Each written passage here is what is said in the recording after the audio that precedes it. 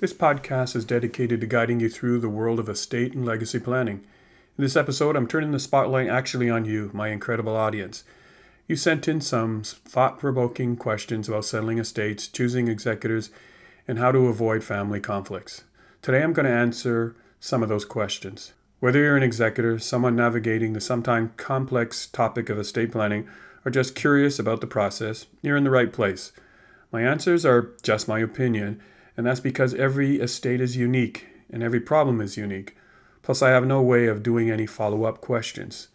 But what I do recommend is talking with an estate lawyer, notary, accountant, or financial advisor, because these are the professionals who are going to fully understand your situation and point you in the right direction. The goal should always be to have a sense of security, have peace of mind, knowing that your affairs are in order. You're prepared for the unexpected emergencies, and most importantly, you preserve family harmony, which means have open communication within the family, so you avoid any conflicts and misunderstandings that could break up the family. So let's jump into this Executor Q&A session. This is the Executor Help Podcast, the show for people who want the sense of security knowing all their affairs are in order. Avoid the stress and anxiety of what could happen to your estate, to your assets, and to your family when you're no longer here. Now here's your host, David Eady. The first question is from Jennifer. She writes, "My husband and I married later in life, second marriages for both. If he dies before me, am I obligated to include his estranged adopted son in my will that is set up for my two sons?" This is something you and your husband need to discuss, especially if you're updating your will. If your husband's son is estranged and your husband doesn't want anything going to the son, then absolutely not. You're not obligated to do anything, but that is a decision for your husband to make in his will. If, on the other hand, he does want the son to receive something, he should decide what and how much, then honor it if you are the executor. Always be open and honest with your husband in this regard. Think of how you would feel if you remarried, then died, then all of your assets went to your new husband. When he died, everything went to his children and nothing to your own. And I've seen it happen a lot of times. I have seen situations where a spouse dies and surviving spouse remarries, then dies. All the assets go to the new spouse. Children from the first marriage get nothing. And this is so wrong. That is why you need to update your estate plan, especially if you are a blended family. To keep family harmony, you want that open communication that I always talk about. You want to keep it within the family so you avoid conflicts and misunderstanding that could break up the family. This question's from Maddie. How do I restrict my daughter from obtaining any of my estate when I pass? She is adamant that she and her partner will contest my will.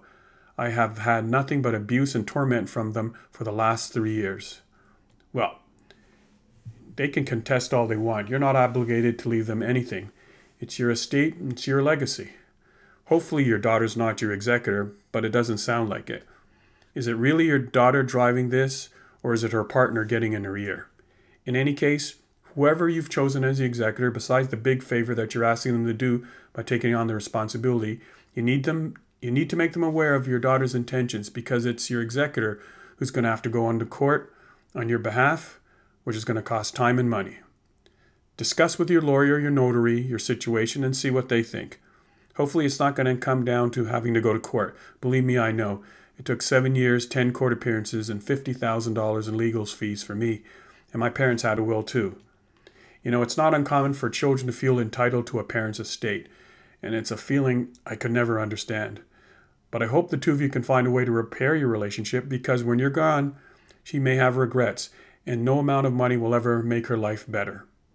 And this final question is from Greg. I'm legally written into my dad's will to receive a home, but my brother, who is the executor, refuses to sign the paperwork so the house deed can be switched over to my name. This has been going on for over a year now. Is there a limit? Well, to me it sounds as though your brother, the executor, is not following the will and not living up to his responsibilities.